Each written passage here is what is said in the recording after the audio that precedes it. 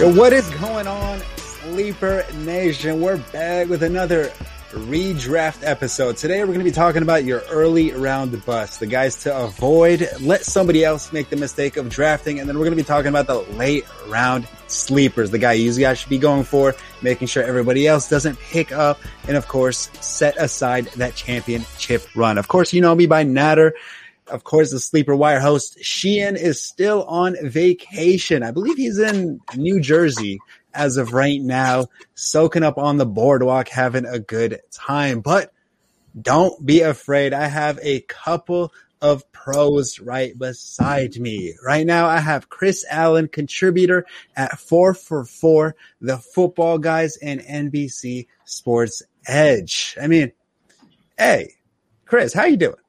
I'm doing all right, man. I really appreciate y'all bringing me on tonight. And I know we've only got a couple weeks left before the season, but to be quite honest, with all of the stuff that we keep seeing on social media day in and day out, I'm ready for these games to start like right now, man. I'm for real. We've got just nothing but hot takes. Everybody trying to scramble to use any of the preseason knowledge that they think is going to stick into the early parts of the season as justification for taking this person out of that person or whatever. I'm just ready for the games to start so we can actually sit down, watch football, and talk about real information, real stuff that we can take and try and inform ourselves as to how we can manage our teams throughout the 2021 season. So I'm ready to get these games started. Let's go. Yeah, I mean, you know, if you open up Twitter right now, it'll be kind of like, you know, those little packets that you got as a kid, those fill in the blanks, and then it'll give you like a story or a sentence. Yeah. All you have to do is just fill up like a verb, adjective, noun, and all that. That's what I feel like Twitter has become. Right now, they just fill up a noun, fill up an adjective, fill up a little, you know, put in a name, and then all of a sudden that's what you get. You get a little hot take, and then, you know, people either eat it up or you have some other analysts kind of dispute that, and you have a little bit of argument back and forth there. Mm-hmm. I'm going to have to agree with you right now. I just want football to come. I want some actual statistics. I want some actual analytics to come out, and then just enjoy the game right now. That's where I'm at. So I did some Twitter stalking on you, Chris, and it says that you have like brewery in your little tag bio. I want to hear about that real fast. Oh yeah. I'm another one of my hobbies because I almost consider fantasy football like my second job, or like I got like 1.5 jobs, but, home brewing is a thing I do on the side. It's really just one of those things that I got started doing it about 12-ish, 13-ish years ago. And it's just kind of like grown from there in terms of understanding more about the process, making more like experimenting with different recipes, making things that I like and trying to incorporate just like wild stuff into it, like adding fruit or pumpkin and all that stuff into beers just to see like what the taste would be like. I've done some competitions. Like we were talking before the show, I was actually down in Cincinnati last weekend for a home brewing competition, not because I want to compete or anything like that. It's just it's just a way to get a whole bunch of folks that are also in that also do the hobby, to get them all together, just talk about the different things that we've tried, sharing knowledge and also sharing beer. It's an easy way to, you know, spend it's like $20 to get into the tournament.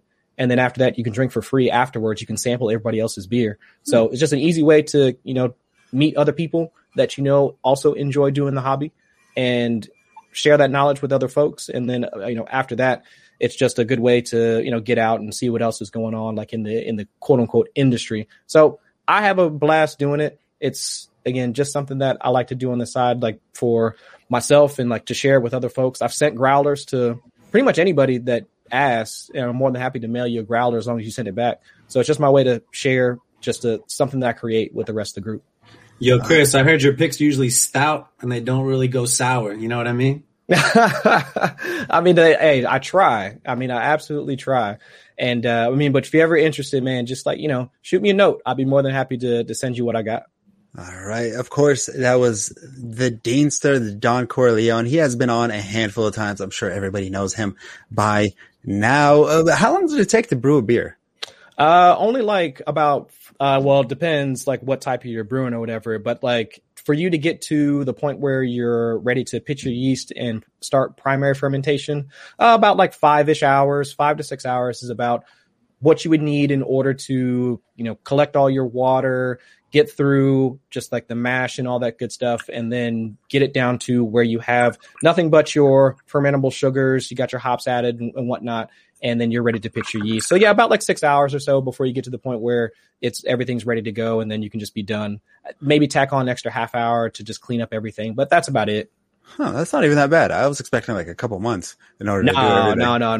I mean, there are some recipes that some folks do. I mean, if you want to talk about like start to like completely finish and you're ready to serve, there are some that folks will take time after everything's fermented out and they try and like age it. What's the one that they do that bourbon barrel age like type stuff, like those types of beers, they can take a little bit longer. They could take a few weeks in order to get them to the point where, the taste that you're trying to like the additional taste that you're trying to impart into the beer can actually like get into it.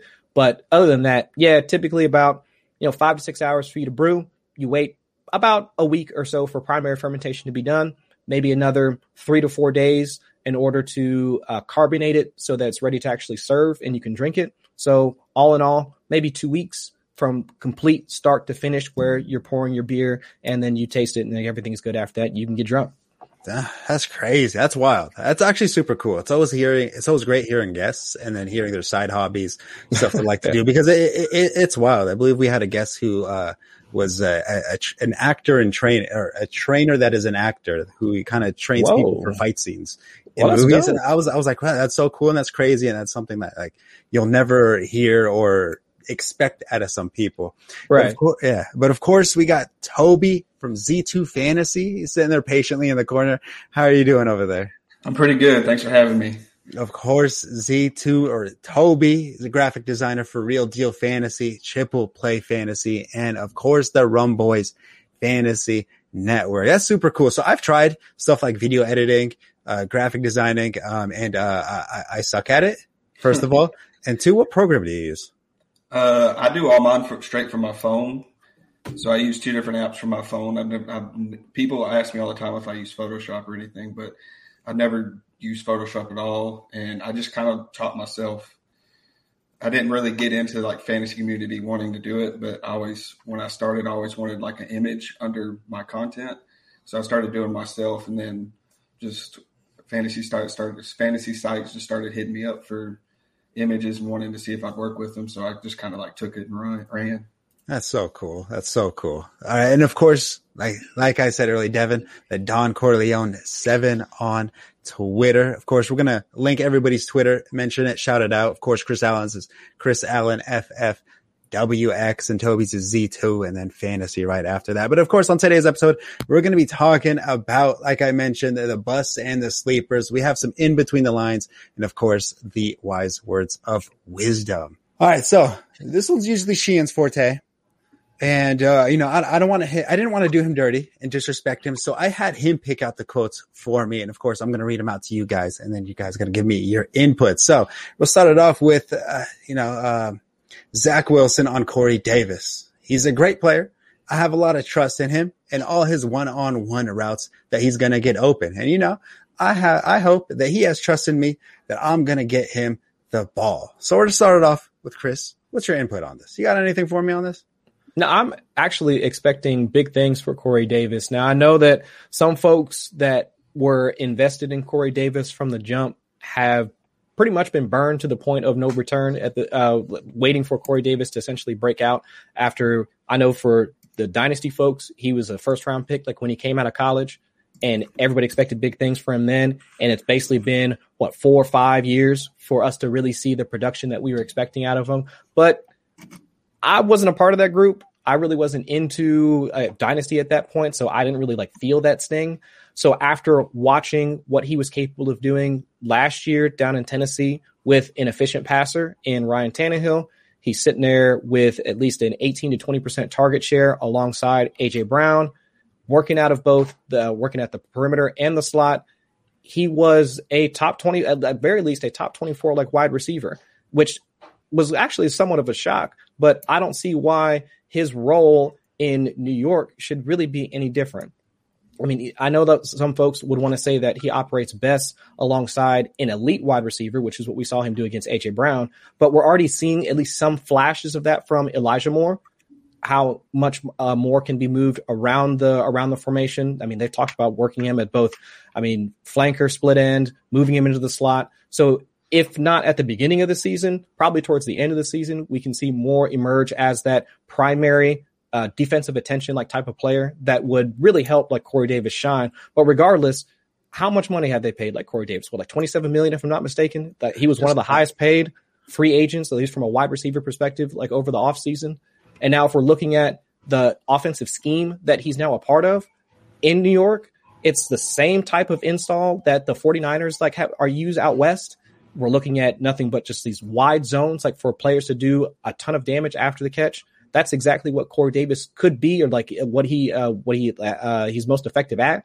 So I think there's really nothing to, I guess, be concerned about when we're looking at Corey Davis, like for this upcoming season. So I'm excited for him, to be quite honest. Oh yeah, of course. Now, I was huge on Elijah Moore coming out, and I spent my first round draft pick on him in Dynasty. And, I think I have to temper a little expectations on him with how Corey Davis has been playing throughout the preseason. Now, I had I've gone in a lot of debates between Elijah Moore and Rashad Bateman, and it's always been pretty heated because I know a lot of people are big on Rashad Bateman, and I'm saying like, hey, you can't doubt the scheme that the Jets are going to have in this offense, because their offensive coordinator was under Sean McVay, Shanahan, LaFleur. It's going to have a lot of opportunity to succeed that in my opinion that a Ravens offense is not going to have the opportunity to.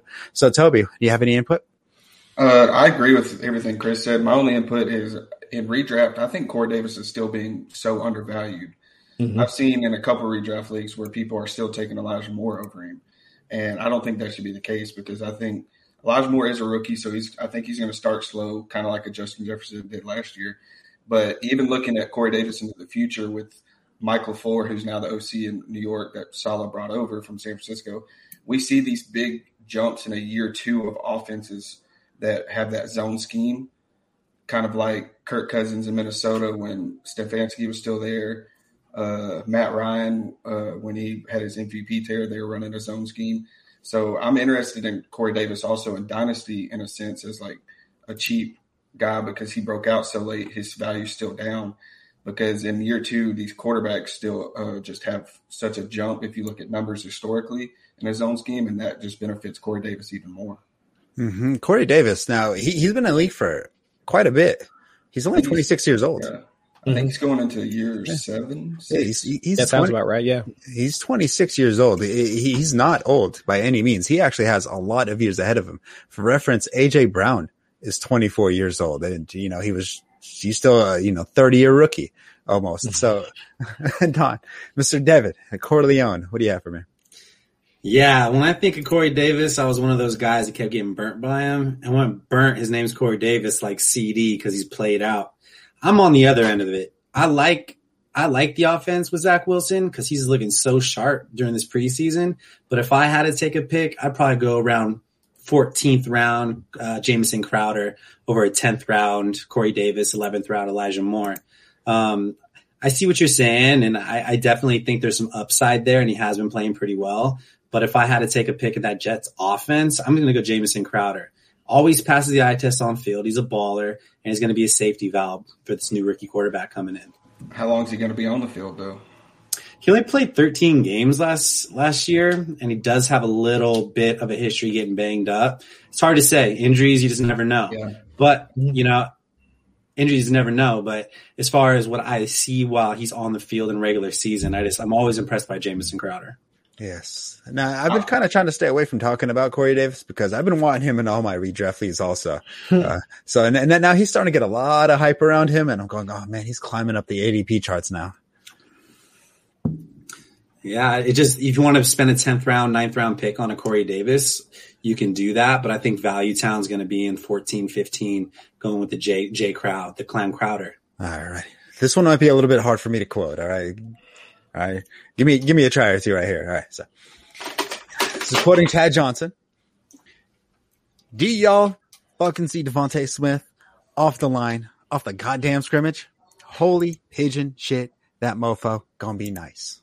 No, I think that Devonta Smith, like when he came out, I can understand like why folks had their concerns with Devonta Smith just the size concerns. I 100% understand because he was a $180, probably a $185 wet.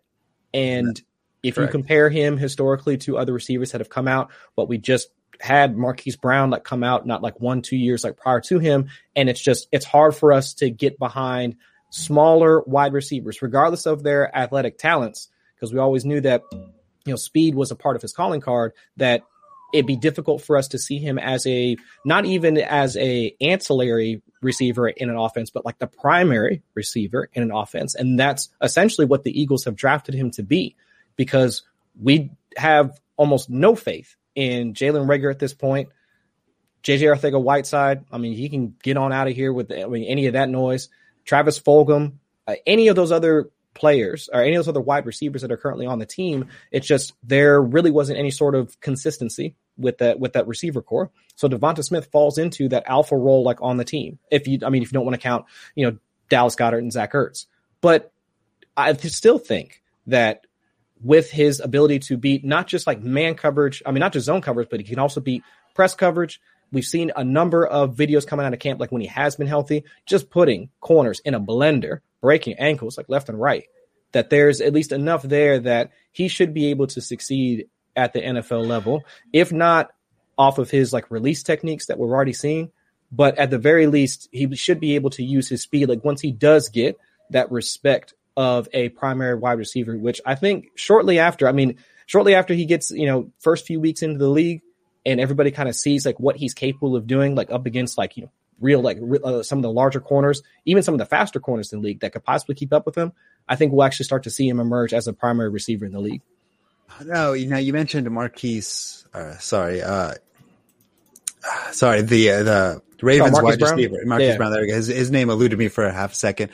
He is 5'9" and 182 pounds. And then we have now Devonta Smith. He is 6 feet and 185. So there's a 2-inch difference between the two and almost no weight difference. If Marquise Brown thing is speed, but it's the NFL. Everybody's fast, right? Is there a difference between the two that makes you go, oh, he's going to be a bust, but he's not? I think it's just in the way that they were used in college. Like Marquise Brown, like his calling card was more of those like deeper routes. Like if you go back and watch like his connection with Kyler Murray, like when they were still both in college, there was those deep routes that like Kyler Murray could scramble in the backfield, do his best Russell Wilson impression, and then Marquise Brown would be there. And even some of the drag routes that they were using, I think that was more of his calling card as well. Like just gain that quick separation, go across the middle of the field, Kyler hit you, off to the races. Now with Devonta Smith down at Alabama, there was more creativity being used with him. He had a more diverse route tree. And so while he was more successful on some of the intermediate routes and deeper routes, because the corners that he was playing against, he could just roll right by him. I think Devonta Smith's route tree was so much more diverse that I think that translates more to the NFL. Whereas with Marquise Brown, his route tree was a little bit more limited. And that's why we've seen him struggle over the last year or so, because the Ravens don't have that primary X receiver that can draw away like some of that like primary defensive attention. And that's why, it's really taken quite a bit for Marquise Brown to really like be a, let's say, even like, viable fantasy asset on a week-to-week basis. So that's where I think like Devonta Smith, like the way like his ability to release off the line, his ability to like beat coverage on a more consistent basis, that's what puts him ahead of Marquise Brown. The same speed, but like this technique already as a wide receiver puts him, I think, at least one, if not two steps ahead of Brown for sure. Mm-hmm. Now, in Brown's defense, I also think the quarterback's ability to throw the ball also hinders him quite a bit, considering his ability to throw outside the numbers is extremely lacking. But of course, Toby, do you have any input? I wanted to reiterate what Chris said about the Marquise Brown comparison. If you just watch Smith and Camp off the line, Marquise Brown was not doing that his rookie year either. Marquise Brown wins at the line of scrimmage, even at his body weight, and it's really weird to see because he looks so skinny and getting pressed up like that, but he can still win off the line at a great rate. But I'm bullish on the whole Eagles offense as a whole, just from watching them in the preseason. I don't think Sirianni's doing a great job on calling that offense in a sense. So Chad Johnson can say all he wants about Devonta Smith, but I'm still a little weary on taking an Eagles player this year in fantasy. Now, a lot of people are talking about, I've seen people say, oh, Justin Jefferson is a very skinny guy also, but Justin Jefferson, he's over 200 pounds. He's got a little bit to him. He's not quite the skinny. I mean, he's a little bit thinner, but he's not quite skinny. Mr. Corleone, what you got for me? Yeah, I mean, they played with each other in college as far as their quarterback and wide receiver situation goes. This is the type of offense you really want to be looking for that gold mine in. Nolan solidified the number one spot. They haven't done it for years. Someone needs to step up, and it could be this kid. Obviously a Heisman winner. And as far as how I feel about why he's getting such downplay, I think a lot of it has to do to size bias. I mean, you look at like Aaron Jones, everyone doesn't want to believe in him because he's just too small. He's going to get hurt. Always puts out. Same with the Clyde Edwards-Helaire. I feel like a lot of his draft capital goes down because they just think he's a small guy. I mean, they have to prove everyone wrong. I mean, he's a wide receiver. It's not a very physical position, although they do have, some physicality. I just don't feel like it's going to be as much as people think. So, I don't know if I want him. It's up in the air, but someone's going to be catching that ball in that offense, and it might be the person that the college quarterback had the connection with. So we'll see. I'm up in the air about this one. I think a good comparison to him in a fantasy sense is we look at Justin Jefferson from last year. I'm not saying he's going to replicate, but Justin Jefferson got dropped in the first 3 weeks because he didn't do anything. And we could see that in Philly where he's sitting on your wire come week 4, week 5, and then he blows up and he's getting picked up again. I'm not saying he's going to replicate the amazing season Jefferson had, but I think it could be valuable in that sense. Now, I do want to say I actually am one of the people that dropped Justin Jefferson week 3. But in my defense, a lot of people did. In my defense, it's because I own Christian McCaffrey and Kenny Golladay, and they both got hurt. And I had to make a business decision. Somebody had to go on that IR. Somebody had to say, and I didn't know Kenny Golladay was going to sit the whole year after that. So somebody took the IR. Somebody had to stash on the roster, and it was a business decision. It hurt, but that's the way the cookie crumbles sometimes. So let's move on to Kirk Cousins on the talk with Dr. Michael, his tough name, All-Star Home. He came into the Vikings because I know the Vikings, I think, have the lowest COVID vaccination rate. And this is what Kirk Cousins had to say. It was a great meeting. It was very informative, and it is what it is. So I don't think he swayed anybody's opinion. But, Chris, how do you feel about that? I mean, it's almost exactly that. Like, my reaction to that story is the same as Kirk Cousins' reaction to getting the information about taking the vaccine. It is what it is. At this point, if you don't know, as a fantasy manager, if you don't know who around the league is vaccinated or what their general stance is on vaccination, you better know before the season starts. We literally, like, today, how many players? 9 players from Tennessee. From Tennessee have been sent home. Dallas was dealing with their own mini outbreak, 2-3 days ago. I mean, there have been multiple, and the Bills too, also dealing with their own mini outbreak. 4 or 5 players got sent home. Cole Beasley back on social media complaining about wearing masks and all this other stuff. So, like, multiple teams are already dealing with the COVID-19 issues and like the protocols that the league has handed down. So, if Kirk Cousins wants to go that route, I mean, see how well that's working out for Cam Newton and how well it worked out for Cam Newton. Like, not just like this offseason, the fact that Cam Newton probably just lost his job because Mac Jones has looked better in camp over the time that he was away, but also what happened to Cam Newton last year after he caught COVID himself. I don't know what to say at this point. If that's their choice, then they need to be able to live with the consequences of that choice. And as fantasy managers, we need to be able to, I guess, protect ourselves from that choice as well.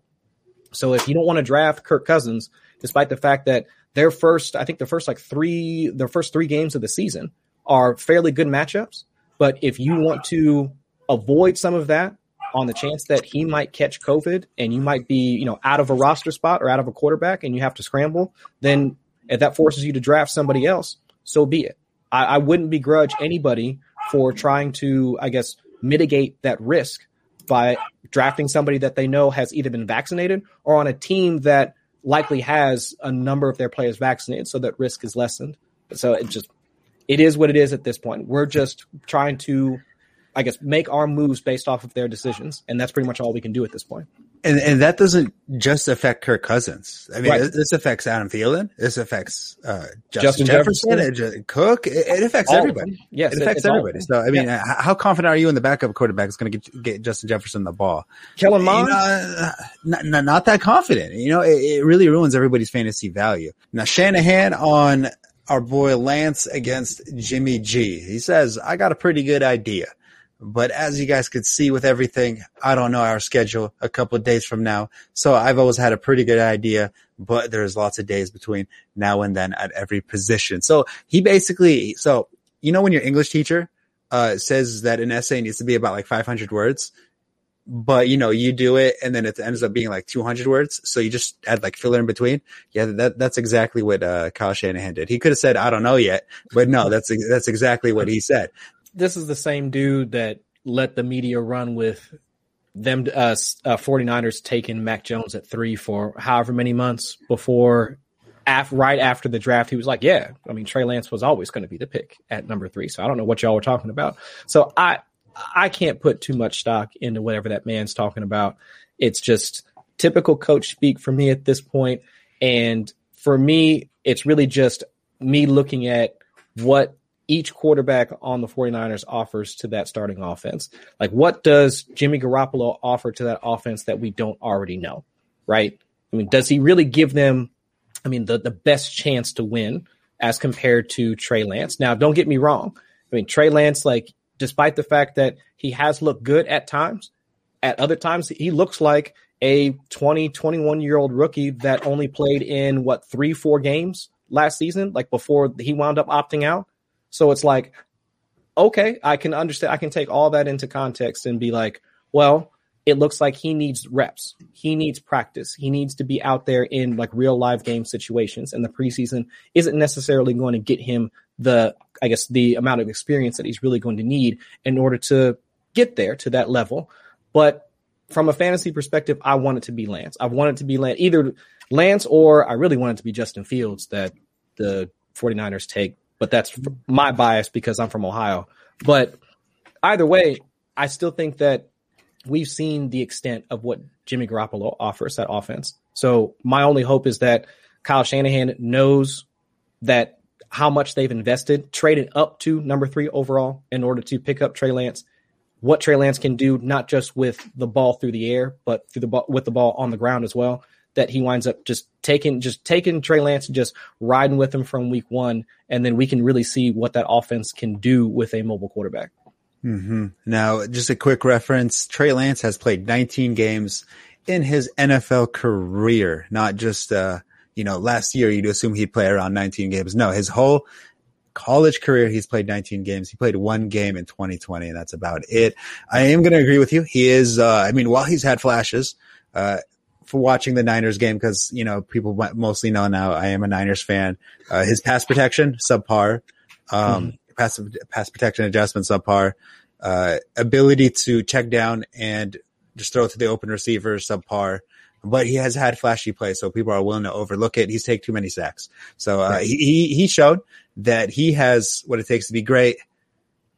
He still makes rookie mistakes, though. So on that hand, I'm saying Jimmy G is going to be the starting quarterback, and Jimmy G loses that job when he inevitably gets injured again. Toby? I think Kyle Shanahan's turned into Pete Carroll. We can't really take too much into his words of what he's going to do, but I've said it all along, just like you, Nader, that Jimmy G is probably going to be the starter. But I gave it to price tag that's come with Jimmy G's name and the contract they gave him.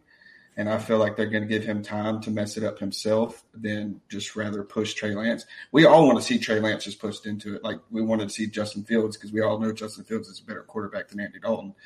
But we see teams year in and year out, just like Miami last year, they're going to give the veteran that time until his time's up, until they prove that he can't win or they don't look like they're good enough. Because Miami looked pretty damn good last year, and they took out Fitzpatrick and put in Tua. We could see the same thing in San Francisco, where they want to change up the offense a little, get more mobile, but they can still have a good record. Mm-hmm. But I pin it down to if they're 2-3 coming into week 6, I think they make the change. Mm-hmm. Because that team's too good and that defense is too good not to have an above 500 record.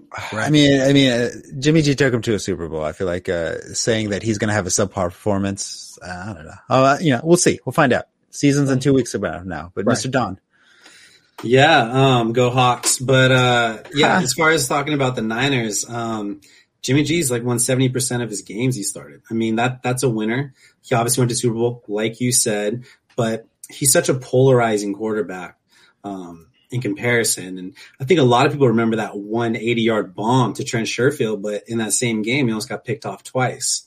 It's so hard to trust a rookie, especially in our division, the NFC West. But I do feel like if he's not putting up the points, that offense is not moving, they are going to have to make that switch if they want to compete this year. And I do feel like you guys have a team that can compete. So with that all being said, I'm probably going to go Jimmy G this year. But as far as upside, I mean, you have to go the other way. Mm-hmm. Now, Jimmy G has supported number one wide receivers in, I guess he's a tight end, but he's to put up wide receiver one numbers in Kittle. He has supported people like Deebo Samuel, Brandon Ayuk, and then of course that running game, which is a little bit of a mess. Of course we might dabble in it a little bit later. Yeah, it's always going to be a mess when you have a Shanahan. They just have to stay healthy. Yeah, that's why the offense didn't look good. No one was healthy. Exactly. No one was healthy, but for running back wise, I mean, they have about like 5 running backs on the depth chart that all can make an impact. Like you look at every single one of those running backs and every single one can have a couple carries that game. Basically the Patriots all over again. Another unfortunate fantasy football death. But all right, let's move on to the wise words of wisdom. All right, so whenever you split a muffin with somebody, make sure you take the top half because that's where like all the flavor is and the good stuff is. The bottom half of the muffin, that's like, you just get bread. You basically just share bread. You don't want that. Right, guys? That's true. Correct. Yeah. Huh. I didn't even think about it. Yeah, see? All right. Why don't you just cut it the other way? No, because then you share the top half part. You don't want to share the top. You want the good stuff. Okay. So you just take the top half? Yeah, you just take the top half. You get like the bread, the sprinkle. It depends. Sounds like a bad fantasy trade right there. That's kind of rude, man. For the other guy, maybe, but I mean, when you eat that muffin with the chocolate chips, whatever type of muffin you got, you're enjoying it. That trade definitely get beat in fantasy. I can tell you that. Right. Now, if I see somebody hand me, the bottom half of a muffin from here on out, we throwing hands. Now that I know that, top of the morning to you. I mean, you still got half. I mean, it might not be the half you want, but now you told me that's the bad half. Like I can't have that now. I look at the muffin as half full in that case. Well, I mean, now you know. That's what I'm here, and that's what you're here for. You're listening to my wise words. All right. So, of course, a couple weeks ago, we had draft night out. And it was a huge success. Everybody loved it. Unfortunately, I was unable to go, but after seeing all those Twitter pictures, I was super jealous. And I was like, you know what? Next time they have one, I'm going. And turns out they're having another one. Top Golf is the location. Miami is the destination. And that's going to be the next draft night out, September 5th. How you could remember that? Because that's my birthday. And what better way to celebrate it? Miami. Fantasy football with a little golf. I think that's going to be phenomenal. I hope everybody is able to come out, show out. We always try to stress that it's not for the analysts. We want analysts to go because, of course, we all like analysts, but this is most for the consumer, the Patreons, the people listening, the phenomenal viewers in yourselves. But other than that, hey, we got some busts in the first 5 rounds. And I know this is difficult because there's a lot of people we're high on, and rounds 1 through 5 is everybody that's basically in must start category, right? I mean, you might get some wide receiver 2s, some RB2s, but they're going in your Steiner lineup regardless. So, of course, there might be people that aren't necessarily busts, but disappointing. And I kind of also wanted to include that in the potential list. So, Chris Allen, do you have a quick name for everybody? The guy that I would think that has the most potential to bust is Mike Evans. And if you just look at the Bucks from a wide receiver or from a pass catching perspective, just an offense perspective, actually, like zoom even farther out, just list off all the people on the Bucks that are probably going to be catching passes from Tom Brady like this year. I mean, we start at the top with Mike Evans, and you got Chris Godwin, Antonio Brown, Gio Bernard. He's throwing passes to Ronald Jones and Leonard Fournette, but we'll see if Gio gets most of the pass catching work. I mean, he's still got Rob Gronkowski. OJ Howard is still there. Cameron Braid is still there. I mean, everybody talks about Scotty Miller. There's like Tyler Johnson. 8, 9, 10 like pass catchers just right off the rip that you can name like for the Bucs that could be a part of that squad or rotating in and out. And last season, despite the fact that I am a Mike Evans stan, dude's had 7 straight seasons of more than 1,000 yards, but he just made it over the mark last season, 1,006, 1,007 yards, if I'm remembering correctly. But the thing is, the thing that sticks with me though is the 13 touchdowns. That's like 30% of his fantasy production was just based off of touchdowns last season. That is no way to sustain any sort of, efficiency or sustain any sort of production year over year. So unless you're thinking either his target share increases, which is less likely to happen now that he has Antonio Brown for the full season, Chris Godwin for the full season, all the rest of his pass catchers that are going to be there for the full season, so I can't see that happening unless you think that his red zone target percentage is going to kick up, which again, list all those pass catchers that are going to be there. It's hard for me to see him repeating what he did last season and also being able to pay off his 4th round, 5th round ADP at this point. It's too much for me right now. I would rather draft Antonio Brown at his cost, rather draft Gio Bernard, but again, that's my Cincy bias. But I would rather take any of those guys that are going later just because it's too difficult for me to bank on what should be an even target share distribution across at least the 3 primary wide receivers, probably 20% for all 3 of them. And then we'll see what happens once they get into the red zone, which I can't really see Evans getting the majority of that work once they get into, the green zone. Mm-hmm. So I want to, in this show, we like debates a little bit. And, I want to offer somebody to rebuttal if they'd like to. I don't have a rebuttal because I'm on the same stance. Okay. Mr. Gaughan? Yeah, I guess Chris doesn't like the 2 catches, 2 touchdowns, 4-yard stat line. You don't like that? I love that. That's a perfect stat line. That's so easy to repeat, right? Yeah, 2 times 2 is 4 yards. I've always been a big Mike Evans fan, but when you put it on paper, he has more weapons, than I've ever seen in my life. Tom Brady's going to pick the open guys and pick the smartest guy, but I do feel like he really does trust Mike Evans. So, as far as repeating a wide receiver 1 performance, it's definitely in the cards. But I can see where you're coming from, Chris. I'm up on the fence on this one because I'm a big Mike Evans fan and he always does put out. Tom Brady right now, he is not, I've said this plenty of times. He's not only record chasing, he's making sure his records can never be chased ever again. And he does seem like that petty of a dude. Yeah, he is that petty. And that's why I respect, and he also kisses a lot of people on the lips, but we're going to ignore that fact. Hey, that's, I'll put his take. It's more of not Evans repeating. It's more of Brady being the top 8 quarterback he was last year again. Mm-hmm. Which I could completely see. You always have that big target on your back coming off of a Super Bowl, right? So I feel that Brady will struggle more weeks out of night because I think he finished last year with, I think he only had 6 QB1 fantasy finishes last year in the top 12. That sounds right. And I think he had 4 where he was 15 or below. So he was good one week, bad the other, and that's why you saw Evans barely squeak over. So if Brady, with more weapons now, and if Brady finishes QB8, I still don't think Evans repeats, just because of the weapons that we're going to see all year now. Right. And he's had so much more time with the preseason and offseason and everything coming into this year. He's had so much more rapport. Antonio Brown's there. They're roommates, for God's sakes. I feel like Antonio Brown's going to be a little bit underrated going into this year. He's such a great value. Yes. I agree with Chris. I'd rather have an Antonio Brown at ADP 8 through 10, round than, round 2 through Mike Evans. So yeah, I can see where you're coming from. I'm going to have a minor disagreement. I'd rather have Mike Chris Evans. Godwin. I'd much rather have Mike Evans than Chris Godwin. Now, I do want to just a small little note. Mike Evans, I'm looking at a mock draft that I did earlier. Mike Evans went first pick in the fourth round here. So I'm kind of just saying that this is about his ADP range, early 4th round. Yeah, that makes sense. You know, like I mentioned earlier, Tom Brady's going to make sure nobody touches his records. And if that's going to be the case, somebody's going to be catching touchdowns. And Mike Evans, we saw it last year, he's going to be that guy. He's a big red zone threat. People are going to be looking at Gronkowski a little bit in the red zone. And I think that opens up another big target.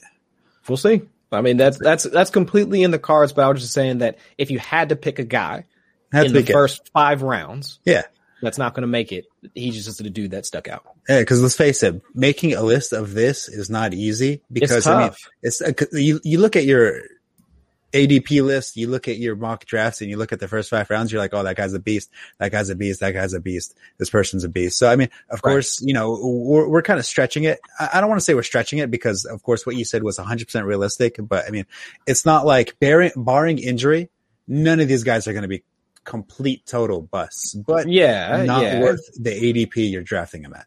I think that's the better way to characterize it, because I think when folks hear bust, they're thinking like, oh, he's not even going to be worth like a 10th round pick. They said, ain't nobody saying that. I'm just saying that it's entirely within the range of outcomes that instead of him, let's say, finishing in the top half or even like the top 24 of wide receivers, well, I still think he might be top 24, let's say, but towards the back end, though, he could be passed up by, Jerry Jeudy, who's going after him. I think like T. Higgins is still being drafted after him too, and the people are like hype on him as well. I mean, Brandon Ayuk, any of the San Francisco guys, it's just like there are paths to him being lapped by some of those other guys that are being drafted after him. That's it. Mm-hmm, mm-hmm. Now, for example, we talked about it before the show when I was kind of setting up like the basis, like Clyde Edwards-Helaire last year, he was taken, in the first round, late first round. And while he wasn't a bust by any means, he was definitely a little bit more disappointing to what everybody else was expecting. And that's kind of the standard we're trying to go off of for these picks. Now, Mr. Toby, what do you have for us? See, I'm glad you talked about Clyde Edwards-Helaire. He's not the one to talk about. Okay, it's going to be a guy that I think will replicate how his ADP jumped up last year, and it's Najee Harris from Pittsburgh. Because right now he's going as running back 11 according to Fantasy Pros, and I personally got burned by CEH last year when he bumped up into the first second round turn, and at pick 15 where his ADP is right now, I feel like that can get up to where he's going to be taken at that 1-2 turn, and that offensive line does not impress me. Ben Roethlisberger hasn't really impressed me much in seasons. And I know Pittsburgh loves to run the ball, but I don't think the quality of touch – he may get a lot of touches, but I don't think the quality of touches like a CH last year, like at the goal line, his quality of touch wasn't good. But I think before you get to the red zone, Harris's quality of touch isn't going to be good just because that offensive line has not gotten any better. And y'all can argue – I've argued on Twitter all day about this, but – No, you're not going to get any pushback from me. Now, could I see a scenario where, let's say, like a typical stat line for Najee Harris is like 12 carries for 60 yards, but then he's 6 for 50 in the passing game. So from a PPR perspective, he winds up having a 19, 20 point, per game average. Absolutely. But I share similar concerns with you in that it's difficult for me to see how he winds up from a touchdown perspective, because really that's what you need from a running back that's being drafted that early. Yeah, a first round, high end running back. That's what you need. You need not just the carries, not just the receptions, but you also need the touchdowns in order to do it. And I cannot for the life of me peg the Pittsburgh offense at this point, because we're doing something wrong as a fantasy community if we're drafting. So Najee Harris typically goes in the second round. Deontay Johnson and Chase Claypool are going in the 4th, 5th round. And then Ben Roethlisberger is going way at back at the end of drafts. So something, and Juju's going in the 7th round, 8th round, somewhere in there too. So we've got 4 skill position players going in, let's say, the top 100-ish of drafts right now. All of them require targets and receptions in order to pay off their ADP, but Ben Roethlisberger is going as QB 17, QB 18. So something don't match. Something doesn't match here. So either we've got Ben Roethlisberger wrong, or we've got at least one or two of those pass catchers wrong, and I don't know which way to go about it. So that's why I have the most concern with Najee, because he's the most expensive of the bunch. Now, the problem I think with the fantasy community is right now is that there's lack of workhorse running backs. Like right now, you got McCaffrey, you got Cook, Derrick Henry, Kamara. Mm-hmm. You know, you can potentially squeak in Nick Chubb, Saquon, and Jonathan Taylor. I think they're also in like the tier 2 with Zeke also in that tier. And then after that, there's kind of nothing. And I think people are trying to grasp at a potential tier 1 RB, a workhorse RB. And I think Najee Harris has the highest potential. And then I know there's Joe Mixon, and he's also up there as a potential workhorse. But I mean, right. Joe Mixon actually has some NFL playing time. There's stat on him. There's tape on him. And a lot of people are a little bit disappointed in him also, considering he's been a little bit injured, lack of production on offense, offensive questions, and all that good stuff. So I think people are going for the potential of workhorseness that other RBs just don't have right now. Sure. Yeah. But that's also another good point. You talk about Cincinnati with Higgins, Boyd, Chase, Mixon, but Burrow's not getting drafted as far down as Roethlisberger is. So we have more hope looking into the Bengals than we do the Steelers. But we have a running back from the Steelers that's going at the turn. We have Mixon that's going at round 3, almost 4 now. Yeah. Go ahead. I mean, you just look at the Steelers. I mean, Big Ben has put up 3 QB1 performances last 4 years if he stays healthy. Looks great, lost weight. I mean, those are the reports. You see him in the preseason, looks good. And then you have the history of Tomlin and Ben and Le'Veon Bell. And I think people are trying to just slide Najee into that Le'Veon Bell role. And it's just, it makes sense. You know, you want that puzzle to work. Will it?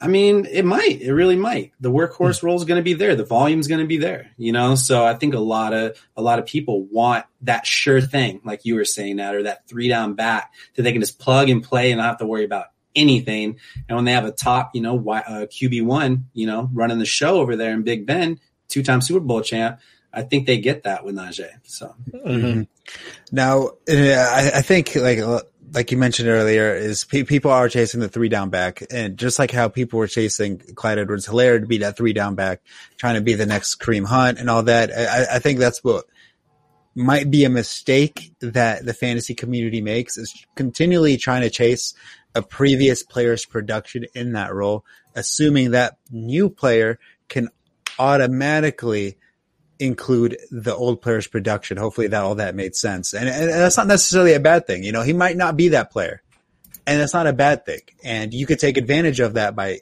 taking him a little bit later. Like, for example, Clyde, I'm looking at a mock draft I did earlier, Clyde Edwards. I drafted him in the 3rd round, and I thought that was phenomenal because in the first 2 rounds, I can take different players. I don't have to reach or, you know, sacrifice a different position and all that. Yeah, if I'm going rounds 1 through 5 bus, we kind of talked about it the other day. I just don't think Antonio Gibson's the dude. Too many people just cutting into that workload. Like, I just feel like Ryan Fitzpatrick has never supported an RB1.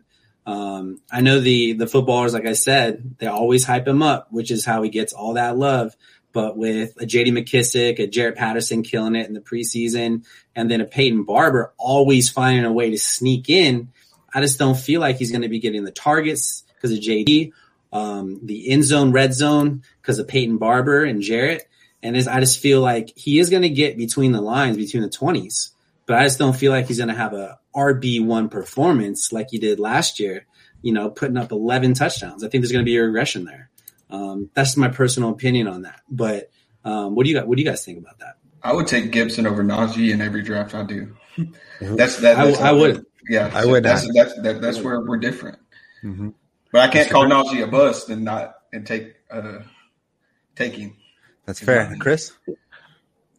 I do think that that's one of the big questions that I have about this season, and for the life of me, it's already looking like I think, to be quite honest, and I think who was it? I think Rich Rebar posed the same question.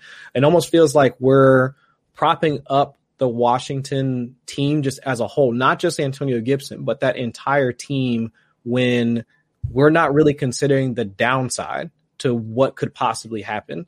And I think that's fine. I mean, because I think talent winds up winning out in the end, and Antonio Gibson is talented. Terry McLaurin is talented. Logan Thomas is talented. I mean, all of those players are talented, but Ryan Fitzpatrick, like for all of the good things that he's been able to do, he has been prone to completely imploding. He has been prone to just having these down games where he's pulled the whole offense down with him as well.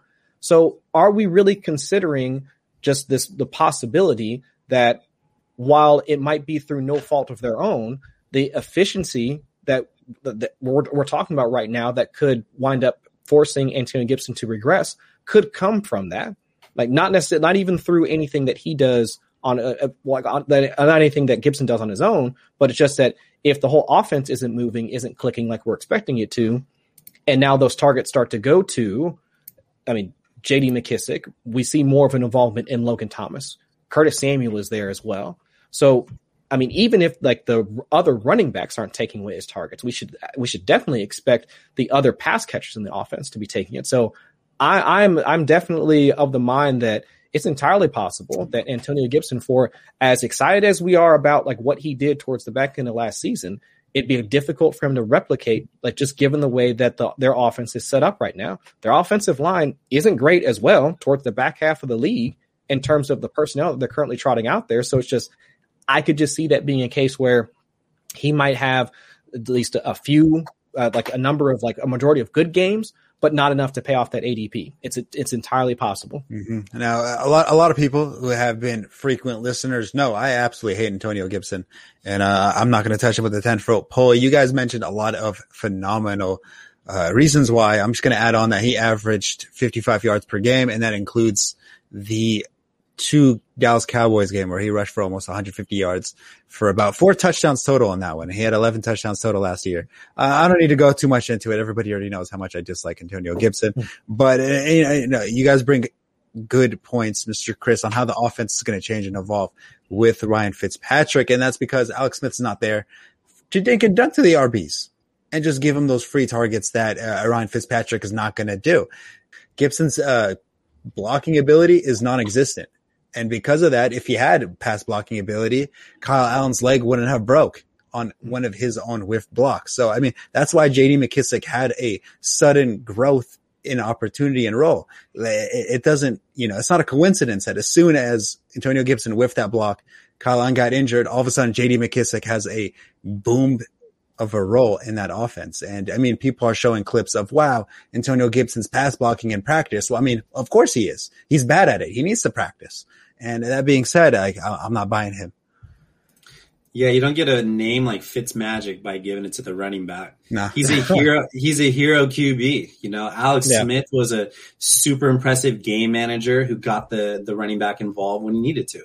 So yeah, I'm off the Gibson train. Everyone else can have him. I'll take Najee all day over Gibson.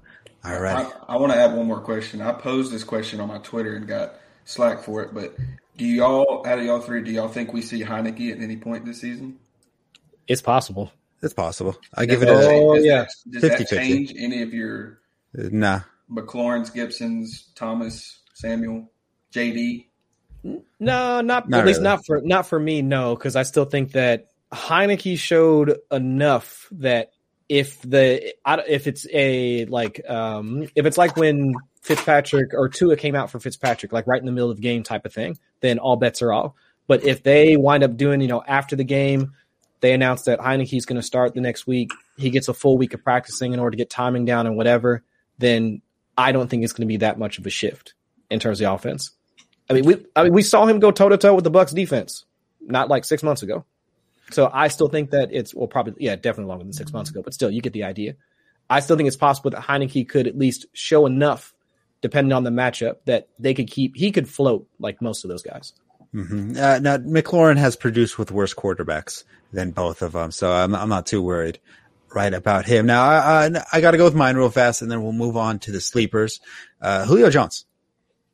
Now, his forte was yards, because we all know he didn't score touchdowns. His forte was yards, and he's taken basically Corey Davis's role. Now, is he better than Corey Davis? Of course he's better than Corey Davis, but you shouldn't expect that much of an increase in production from Corey Davis just from the standpoint of that offense. And Julio Jones, he's a little bit injury prone. It feels like after every big catch, he's grabbing the back of his hamstring, walking off the field, gets it massaged real fast. He'll come back in, make another big play, rinse, and repeat after that. That's what I feel like it has turned to for his career. And because of that, I don't want somebody to take Julio Jones when he might not even be the alpha in that offense. He's definitely not the alpha if Derrick Henry's there, but in the wide receiving core, he might not be the alpha in that offense. And that being said, if you're not scoring touchdowns, then, your fantasy production takes a huge hit and needs to be compensated by yards and receptions. And I'm afraid it just might not be there in the Tennessee Titans offense. Yeah, I'll sneak in here. You say he's not the alpha, but when they get off the team bus, it's always him off first, and then AJ Brown following right behind him. AJ Brown said it. That's like one of his idols right there. I think I'm just saying he gets a lot of slack. I know everyone complains about his injury history, but he really hasn't. Besides last year, he really hasn't been injured that much. In the past 4 years, besides last year, he missed 3 games. And although, Atlanta did throw the ball a lot to him and he's a yard kind of guy, I think with the balanced offense, it might be a little less yards, a little bit more high performance in the touchdown region. And that's just go ahead. But why is he going to have more touchdowns suddenly when they already have red zone threats? They got Derrick Henry. Ryan Tannehill has phenomenal legs in the red zone that he's proven works. AJ Brown, he punches it in. If Julio Jones doesn't score from outside the 20, how's he going to score a touchdown? Yeah, I just think because of that reason alone. I mean, you can't just stack Julio Jones every single game now. Derrick Henry is the king. You have to account for him every single game, and it's just going to spread that defense out every game. You can't do that anymore. I mean, Todd Gurley was rushing for touchdowns last year on the Falcons. He had a phenomenal touchdown, percentage. Mm-hmm. Calvin Ridley was there. I mean, it's not like Calvin Ridley's a slouch. It's not like he's changing situations. It might be a little bit worse. It is worse. I mean, from a passing offense perspective, I'm not sure where the compensation is going to be from the potential lack of yardage. I don't know if it'll be a complete lack or a complete drop in yardage. I do think that it's fair to say that we can't count on him for a full, 17 game season. I don't think anybody's accounting for any of that. But last season alone, I still, if I'm remembering all of my stats correctly, Julio Jones was still top 12 in yards per target. He was still top 12 in terms of yards per route run. That's a Pro Football stat that looks at not just your current efficiency, but it's an indicator of future performance as well. So, I mean, even at his advanced age, he was still putting up, just elite numbers for a wide receiver. And from a deployment standpoint, I'm really struggling to see how he doesn't wind up earning a 24-25% target share, which matches what AJ Brown had last season, assuming he's on the field. Now, the health thing, I can totally understand him missing a few games due to injuries and whatnot, which at his age, that's entirely possible. But when he's out there on the field, how can you not pencil him in for, a 24-25% target share, which especially in an efficient offense, which we can most likely assume the Tennessee Titans to be this season. I mean, how do you not still put him in your wide receiver one, at least think about him as a back end, wide receiver one? I see most folks have him ranked in the, let's say, wide receiver, 17, 18, that area, which has kind of slipped a little bit just because of him not being able to participate in practice over the last couple of weeks, which kind of falls in line with what we were talking about earlier with the injury concerns. But assuming he's healthy for the majority of the games, I'd be hard pressed to at least not look at him as back end wide receiver one, high end wide receiver two at the very least. And where he goes at in drafts, you can mitigate most of the risk of losing him for a few weeks because he'll wind up being your wide receiver three in most cases anyway, based off of where he goes. Right now in the mock draft that I performed earlier, he went 3-11. That might be that's rich. That might be a little early. And super flex or non-super flex? No, this is one QB, half point PPR. Early. One QB, half point PPR. I think he'll drop a little bit. Mid fourth. I think that's as far as he goes. That being said, I would rather have a Robert Woods. I would rather have a Cooper Kupp. Yep. I'd rather have Mike Evans. I'd rather have a Keenan Allen. For sure, I'd rather have Keenan Allen. Oh yeah, that's not even the question. Godwin. Yeah, I mentioned Godwin. You make case for Godwin too. Yep, yeah, absolutely. CD Lamb. Actually, I think I might go Julio over CD Lamb. Really? Wow. Yeah, now that's interesting. I think I take CD over all the guys you just named. No. Yeah, it's tough for me too. CD Lamb is like there's a lot of mouths to feed out there in Dallas, and they're still a run first team. Really? We'll see. I think they still got to be run first. I think they need to mitigate Dak's potential injury risk. I mean, while their defense probably still sucks, I think they're going to try to run the ball to slow down the game a little bit, try to milk the clock, try to make it so their defense his holes, don't stack up so much. But I mean, of course, we'll see. All right, so let's go over to the sleepers. Of course, these are people that, are going to have every week fantasy impact on your roster, roughly around 10 or higher in the ADP chart. That's kind of where I was going for. I felt like any less might be a little bit too easy. 10 or higher. I had a side note. No, JD McKissick is not a sleeper. I don't know if you guys are going to agree with me on that one, but we'll start it off with Chris. Sleeper. I mean, man, who's really considered a sleeper nowadays? I feel like everybody's on Twitter so much that nobody can really be considered a sleeper at this point. If you want to go, I mean, because I like Jamison Crowder, I thought he was a pretty decent sleeper, to be quite honest. But I would say that one of the sleepers that I've been looking at like quite a bit at the back end of drafts has been Donovan Peoples-Jones, like for Cleveland. I know a lot of folks want to look at the fact that Cleveland primarily been a run-first offense, but if you actually look at their neutral passing rates over the last 6 weeks of the season, after those two bad weather games in weeks like 10 and 12, their neutral passing rate ticked up to about like 56%. Red zone passing rate also ticked up to about 54%. On top of that, Baker Mayfield also finished last season as at 6th in terms of deep ball rate. So all of that like lines up well with a guy like Donovan Peoples-Jones, which we saw from like his, not track like star like type, but the athleticism that's there, the speed that's there.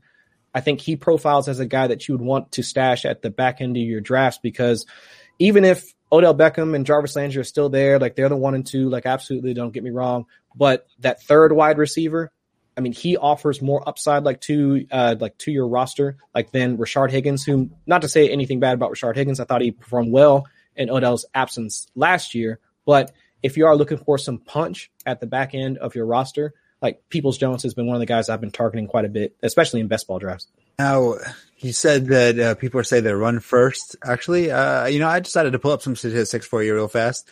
So Cleveland ran the ball 49.7% of the time. So technically they're pass first. They're 53% passing. I know some people think that because of Stefanski, but that's actually not true. Yes. So the only teams that actually ran the ball more than pass is the Tennessee Titans, the Patriots, and of course the Ravens. Now, I'm sure if the Niners actually had a healthy roster, they might be closer to the top, if not near it. But of course, we won't talk about what happened for the Niners last year. But to being said, there is enough to go around on the Browns for Donovan Peoples-Jones to get his piece. And Odell Beckham, who isn't exactly the most healthy player out there, who actually gets injured a lot. He's never played a full season, actually. He's going to get hurt. Unfortunately, I hate to say it, but he's going to get hurt eventually. And Donovan Peoples-Jones is a phenomenal person to stash on your roster. And I'll add to that what I was saying earlier about Zach Wilson in year 2 of like the zone scheme with Stefanski. This is Baker's year 2 in that zone scheme with Stefanski. So you can see an uptick for Baker, and that'll allow that wide receiver 3, which is probably going to be DPJ, to get more targets and be able to have more catches and more of a role. Over Higgins? I can see Higgins and DPJ splitting time. I feel like Higgins didn't show us quite enough last year. Higgins had an opportunity. OBJ was gone. Higgins had his chance to be a wide receiver too, and he let that slip away. And at this point, you got to let somebody else. It took the Browns a while to re-sign him when he didn't go somewhere else. Yeah. They were trying their best not to re-sign him. Unfortunately, they just had to at that point. So, Toby, do you have anybody? I'm gonna go down up to New England and say Jacoby Myers. I think he's going to be the PPR machine in New England, especially if Mac Jones is going to be the starter. Even if we saw with Cam Newton last year, he can be the wide receiver one for that team. And I'm not that high on Aguilar and Kendrick Bourne, who they brought in. He will lose some of his target share to Jonnu Smith and Hunter Henry, but I still deep down he's still going late in drafts, and I feel like he's a great value where he's going, and I think he's going to get the targets to pay off the price that he was at right now. Let's see. I don't know. Nelson Aguilar, he is the baby dropper. He always has my respect for that nickname. Oh yeah. Any input? No, I absolutely love Jacoby Myers. I think he was top 8 in terms of yards per route run against man coverage, top 6 in yards per route run against zone coverage, if I'm remembering the statistics correctly. And that was with Cam Newton essentially being in the COVID fog, whatever you want to call it. Wound up with, I think, a 25 or 26% target share last season. And now completely contextualize that because they didn't have there was less people in New England last year, right? They didn't have Jonnu Smith, Hunter Henry, didn't bring over Nelson Aguilar. There was just less mouths to feed, the cliche, right? So I'm still all aboard like Jacoby Myers in this season, despite the fact that there are more pass catchers there going to be available for him. And if Mac Jones is the one that winds up starting in week 1, which all indications are that's where we're headed towards at this point, then yeah, all systems go for Jacoby at this point. Mm-hmm. Now, all right, Mr. Donster, what you got for me? Yeah, I'm trying to think of someone that I really like that is not really getting a bunch of hype right now. I feel like Robert Tonyan, tight end Green Bay Packers. I feel every time that I watch a Green Bay Packer interview, he's always coming up. He calls him Bob. He definitely was a red zone threat, 11 touchdowns last year. His targets weren't through the roof, but he kind of came on a little bit later. So I feel like Aaron trusts him. He's going to be a big part of the offense, and they do not have a solidified wide receiver too. It might be Randall Cobb, but it might be Robert Tonyan. So someone that a lot of people are just really talking about right now, and especially for a tight end, he could really creep into those high, maybe even like a tight end 3 this year. So I'm going to go with Bobby Tonyan. Mr. Baby Kittle. He had, like you mentioned, 11 touchdowns last year. It's hard to rely on touchdowns, but when you're on the Packers, you're going to be in the red zone. There's going to be opportunities to score. And then, of course, Robert Tonyan has been one of Rodgers' favorite targets in the red zone. I think I really like Robert Tonyan a lot. He gets lumped in a lot to the touchdown regression, like we said for the past 2 years about Aaron Jones, and people don't think he can withstand that. But I think even with more targets, because they didn't bring in anybody, and Rodgers is coming back, so his ADP isn't getting talked about enough. Yeah, I think so too. Because I thought it was funny that after Rodgers announced he was coming back, you saw Devontae Adams' ADP kick up, Aaron Jones' ADP kick up, but even AJ Dillon's ADP also kick up. But Tonyan's has relatively stayed the same for the most part. And I think it's because of that reason you pointed out. It's everybody sees the number of touchdowns or just label him a regression candidate and just be out. But why can't he mitigate some of that regression with more targets? Which I'm thinking that's most likely what's going to be the case. Because even if I know the buzz is around MVS at this point and him kind of really ascending into that wide receiver 2 role opposite Devontae, but really they don't have a solid middle of the field type of guy. They tried to turn Allen Lazard into that last season. No. That worked out for a spurt, but he's not really, showing out as much as we would want. But Robert Tonyan has been the talk of camp over the last couple of weeks, where I remember a number of beat reporters saying that if it gets thrown Tonyan's way, he's coming down with that ball. So I can see his target share kicking up to 16, 17, 18%. Which I think he ended last season around 11, 12%, somewhere in there. So if that's the case, I really don't care. If the touchdowns, even if his touchdowns are 6, 7, 8 touchdowns, if he winds up with more targets, then let's go. I'd be more than happy to take him as my tight end 1 in drafts.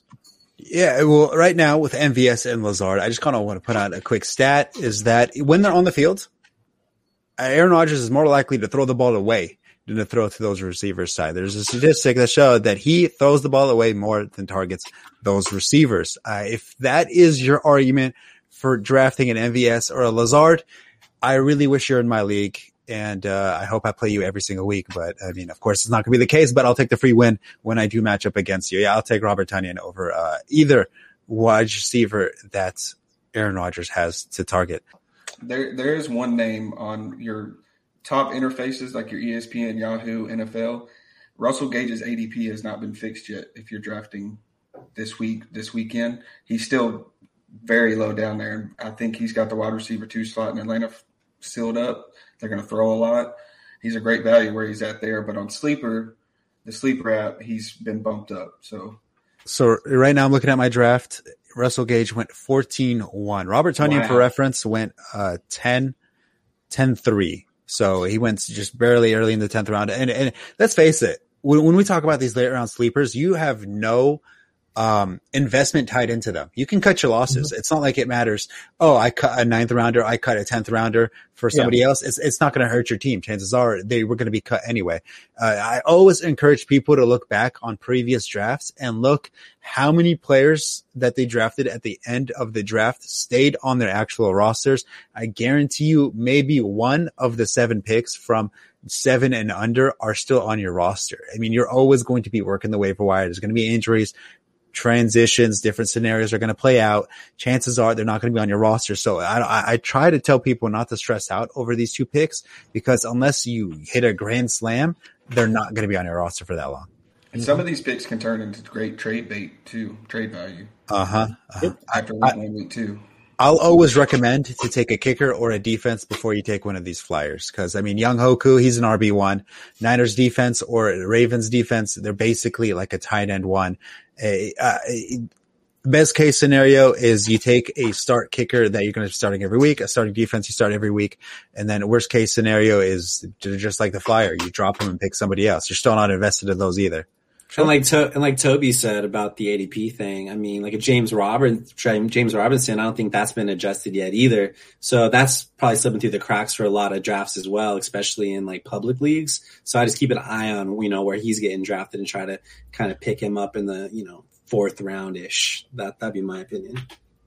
Of course, you want to follow the Sleeper Wire Show on Twitter, where you get all your updates on different shows, the Great Debate, Dynasty Wire, and all that good stuff. And of course, you want to support the Patreon because, of course, as everybody knows, we are a charity podcast. So any support to us will be supporting a phenomenal cause. Now, Chris Allen, of course, I mentioned your Twitter earlier. Well, where can everybody find you? You can find me on Twitter at Chris Allen FFWX. But if you want to find any of my written work, primarily I'll be at 4for4 during the season, writing the quarterback streaming column on a week-to-week basis. But then I'll also be doing work at Football Guys, doing some dynasty work and also some like video work over there, along with the column there. And then also NBC Sports Edge. I'll be writing the Thursday night preview, if I'm not mistaken. So yeah, 3 sites. Come find me. Yell at me for my bad takes and all that if you want to. Oh, yeah. I'll definitely be there. I'll be trolling you everywhere I can. Now, Mr. Toby, how about you? I do graphics for Real Deal Fantasy, Triple Play Fantasy, Run Boys Fantasy Network. With Triple Play Fantasy, we have a podcast that comes out every Monday. We're going to be talking about waiver wire picks. It's called the Tripwire Pod. That's where you can find me. And if anybody needs a thumbnail, article, YouTube video, whatever, just DM me. You know what? I'm actually going to have to do that. Now, first, Mr. Corleone. Yeah, I mean, the Don Corleone 7. That's going to be my Twitter handle. Don't really have much other social media than that. It's my 3rd podcast ever. So just want to, shout out Sleeper Wire, Hoos, you, Nader, Chris Allen, you're a boss. Toby, you're the man. I appreciate you guys. All righty. Well, other than that, hey, good luck, everybody.